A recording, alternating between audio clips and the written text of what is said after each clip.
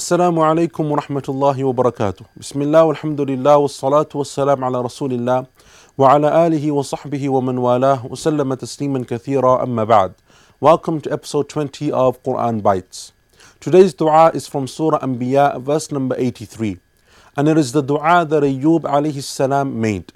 Allah subhanahu wa ta'ala says in the Quran, أعوذ بالله من الشيطان الرجيم وأيوب إذ نادى ربه أني مسني الضر وأنت أرحم الراحمين.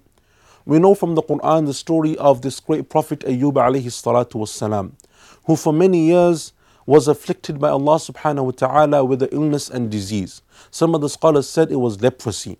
But whatever it was, it became so bad and it became so difficult and it became so repugnant to the people that everyone forsook him. Everyone from his family, everyone except his wife, no one would come near him because of the illness and the disease that he was afflicted with. Not only that, but they made him move to the outskirts of the city because they couldn't stand the stench that would come from him, and they couldn't stand knowing that he was in their community. So they placed him towards the outskirts of the city. And the only person that would travel back and forth to bring him food and look after his affairs was his own wife. She was the only one that stood by him. Everyone else in the community just stayed away. Look at the affliction that Allah subhanahu wa ta'ala gave to the Prophet Ibrahim alayhi salam. No matter how difficult your life may be, no matter what difficulty you may be going through, and you may well have some illnesses, some afflictions, some diseases, some problems with your health, it will never reach that extent to what Ayyub alayhi salam had. It will never reach that same extent. It will never be of that same proportion. But Ayyub alayhi salatu wassalam was patient for many, many years. And he made this dua, and because of this dua, Allah subhanahu wa ta'ala gave him shifa. Allah subhanahu wa ta'ala cured him, and he made him healthy, and he removed all of this illness from his body. He said, وَأَيُّوبَ إِذْ نَادَى رَبَّهُ. And remember when Ayyub called out to his Lord, أَنِّي مَسَّنِيَ الضُّرُّ. Oh Allah, I have been afflicted by harm. وَأَنْتَ أَرْحَمُ الرَّاحِمِينَ. And you are the most merciful of those who show mercy. Look at the beautiful etiquette that Ayyub alayhi salatu wassalam is displaying to Allah. He is saying, Oh Allah, I have been afflicted with evil.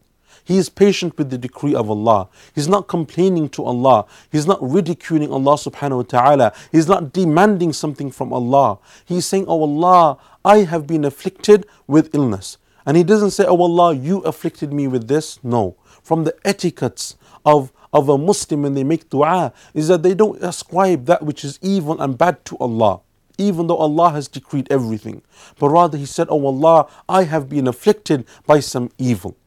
Look at this beautiful etiquette of Ayyub alayhi salatu wassalam. You may well be facing pain and difficulty in your life that no one knows the true extent of except you and Allah subhanahu wa ta'ala. No one can understand what you're going through. And this often is the case in your own personal situation, no matter how close you are to your wife and your parents and your children and your family members and your friends, no matter how much you try to explain it to them, no one can truly appreciate the psychological, the spiritual, the different impacts that it has on your life except you and Allah subhanahu wa ta'ala. And Allah knows. And that's why Allah Azza wa Jal is teaching us through this story and through the dua of Ayyub alayhi salatu wassalam, that why turn then to other people, why not turn to Allah? If no one can truly understand, no one can truly comprehend, no one can truly appreciate what you're going through except Allah, then why bother with anyone else? Turn first and foremost to Allah subhanahu wa ta'ala.